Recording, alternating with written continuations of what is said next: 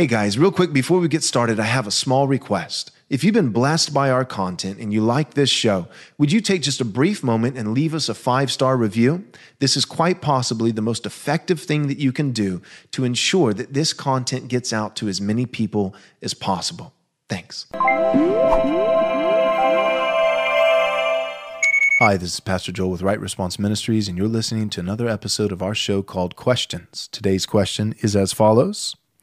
If Jesus died for everyone, why do so many still go to hell? If Jesus died for everyone, why do so many still go to hell? To flesh the question out a bit more, I've written the following. If the death of Jesus is not a mere example of sacrificial love, but actual atonement, that is, the finished payment for sin, and if Jesus died for each and every individual, then why do so many people go to eternal suffering in hell? It would appear as though these individuals, those who go to hell, their sins are being paid for twice. Once by Jesus on the cross, and then once by they themselves in an eternity in hell. Let's look at 1 John chapter 2, verse 2. 1 John chapter 2, verse 2 says this, He is the propitiation for our sins, and not only ours, but also for the sins of the whole world. He being Christ Jesus. He, Jesus Christ, is the propitiation. And that's the key word. We'll come back there in just a moment. He is the propitiation for our sins, but not our sins only, but the sins of the whole world. Well, one question we need to ask is, who is the R? O-U-R. Who's the R in this context? Well, John is speaking of himself and those that he is writing to. I would argue that the R in the context of 1 John 2:2 is Jews, our sins. Jesus is the propitiation for our sins. Me and you, fellow Jews, believing Jews. Jesus is the propitiation for our sins, but not only ours, but the sins of the whole world, meaning universalism? No, I would say globalism.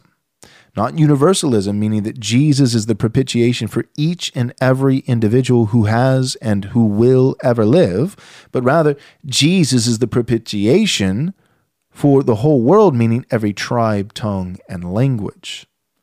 Meaning not that Jesus paid for the sins of every single individual person, but Jesus has purchased by his blood as a propitiation. He has purchased some, those who will believe, from every single nation. Meaning Jesus is not just the payment for sins of the Jews. Praise God. But Jesus also is the payment for sins for the Gentiles. The whole world. For Israel, Brazil, for China, for the US of A. Jesus has died for his elect people who are scattered all over the face of the earth, from among every tribe, tongue, and nation. Now, let's come back to that word propitiation. The word propitiation is only used a couple of times in all of the New Testament. And here we find one case. It actually has pagan roots. It is not, in terms of origin, a Christian word. Now, it is a Christian word because the apostles made it a Christian word, and rightfully so. It's a great word. But originally, it has pagan roots. A propitiation would be a pleasing sacrifice, a satiating sacrifice offered by one party to some kind of deity, some kind of God, in order to subside their wrath, satisfy their anger. So it's used from very primitive and pagan, false religions where there was a God who was always on edge, a God who he could just blow up in a moment with anger, a fragile God, not like our God, who's the same yesterday, today, and forever, who does get angry, but he is slow to anger, right? And no, the pagan gods, they were fragile, they were emotional, They would go back and forth. They were mutable, changing. And so what the people would do in many pagan cult religions is they would make some kind of sacrifice to satiate, to subside the wrath of the gods. Sometimes they would make human sacrifices, like the sacrifices of children to Moloch. And that's where the word propitiation comes from. A propitiation is a sacrifice that is successful, that succeeds in satiating the wrath of God. And that's what Jesus is. Now, the difference in the case of Christian doctrine and the way that Christians use the word propitiation, the difference is this. Number one, our God doesn't fly off the handle. Our God is not overly emotional. Our God is immutable. Malachi says this, "Behold, I am the Lord, I changeth not, so that you, the sons of Jacob, are not consumed." Right? That we're not consumed in a moment by the fierce wrath of God that comes out of nowhere because we suddenly misstepped. Because why? Because God is immutable. He is unchanging. "Behold, I changeth not." God is not a man that he should change his mind. So the immutability of God is one difference.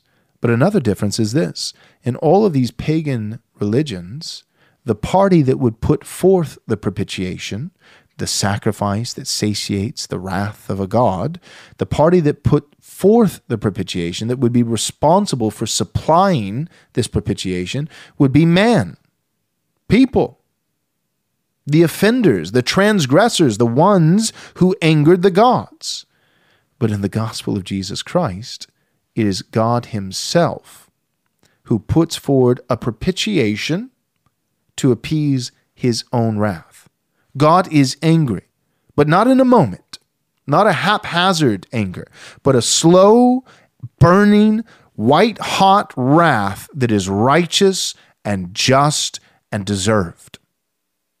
And this God who is righteously angry, justly angry at mankind because of our gross sin against him, this God who is angry satisfies his own wrath by putting forward the propitiation himself.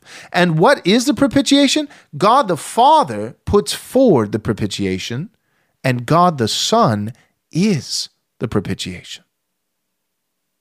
That's the gospel.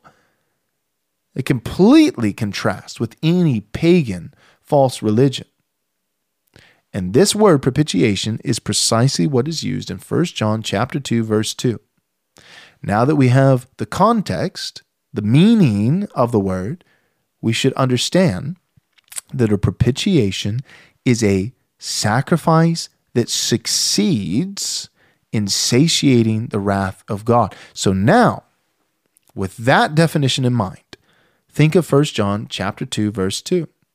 He, being Jesus, is a propitiation, that is, the sacrifice put forward by God to God, that succeeds in satisfying fully the wrath of God.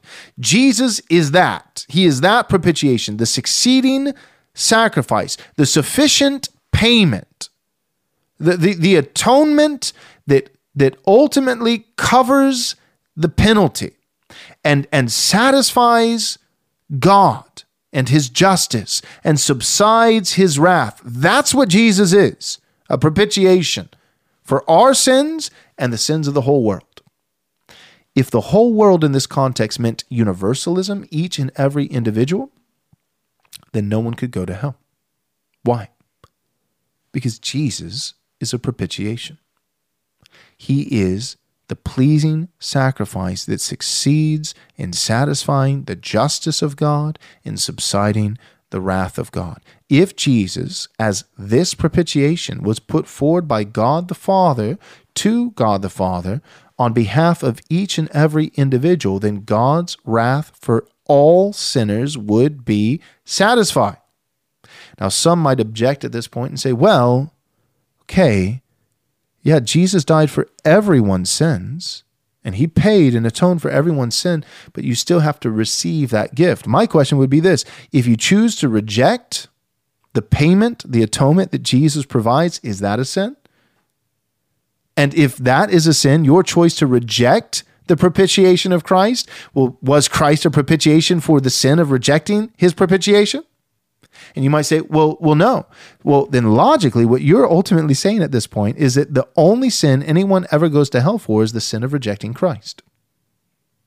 But the Bible teaches in Revelation and elsewhere that cowards go to hell, that adulterers go to hell, that blasphemers go to hell, and that sins in an ethereal sense are not what are going to be punished in hell. The sin of perversion will not be punished in hell. Perverts will be punished in hell. It is not the sin of murder that will be punished in hell. It will be murderers punished in hell. And it's not just going to be a bunch of people being punished in hell for their rejection of Christ. They will be punished in hell chiefly for their rejection of Christ, but also they will be punished for their individual sins on this earth besides merely rejecting Christ. This is why there are certain degrees of punishment. Jesus even says, as he's pronouncing woes on certain Jewish cities, he says, woe to you, this city and that city, because it'll be worse for you on the final day, the day of judgment, than it was for Sodom or for Gomorrah. Why? Because if the miracles that have been performed in you, these Jewish cities, if those kinds of miracles were performed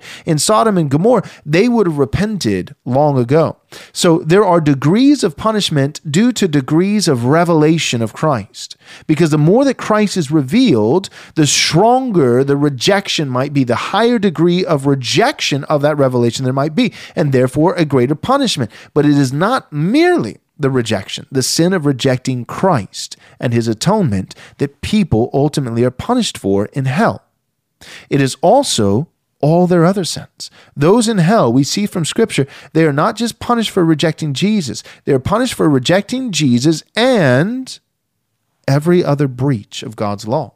They are punished for their lies. They are punished for their murder. They are punished for their adultery. They are punished for all these things, for their theft, for their coveting, for everything that they've done, for their cowardice. Cowards will go to the lake of fire.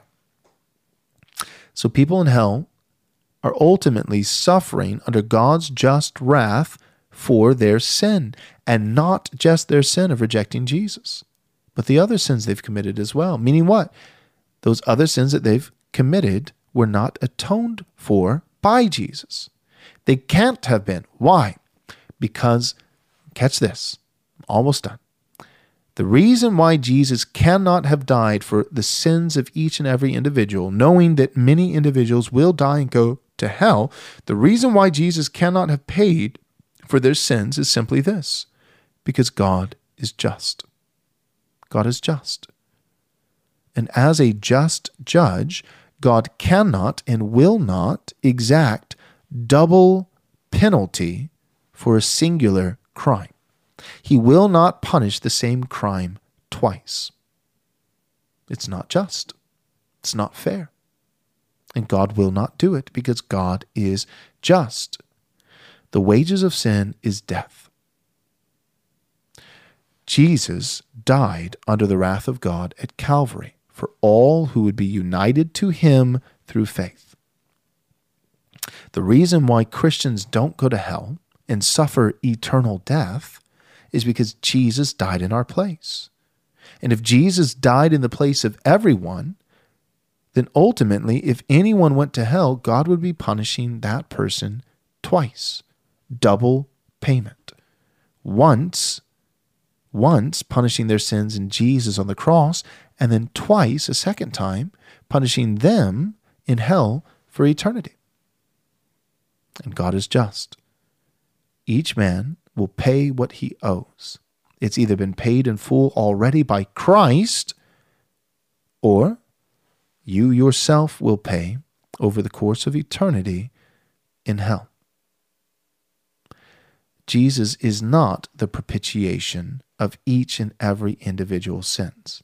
The propitiation being the sacrifice that worked, the sufficient payment and atonement. Jesus is not the propitiation for our sins, aka Christians, and the sins of the whole world, aka each and every individual unbeliever. If you read the text like that, then you have to be a universalist. No one goes to hell. or you have to be a blasphemer who says that there is not justice with God. But if you read the text correctly, Jesus is a propitiation. He satisfies fully the wrath of God towards sin for our sins, but not only our sins, the whole world. And you read it as our, not Christians, and then the whole world, each and every individual, universalism, but our sins, Jews, and the whole world, global, the elect from among every tribe, tongue, and nation. Well, then all of a sudden, wouldn't you know it, the Bible starts to make sense. Thanks for tuning in. Thanks so much for listening. But real quick, before you go, do us a small favor, take a moment, and leave us a 5-star review if you enjoyed the show. This is undoubtedly the best way that you can help us get this biblically faithful content to as many people as possible. Thanks so much.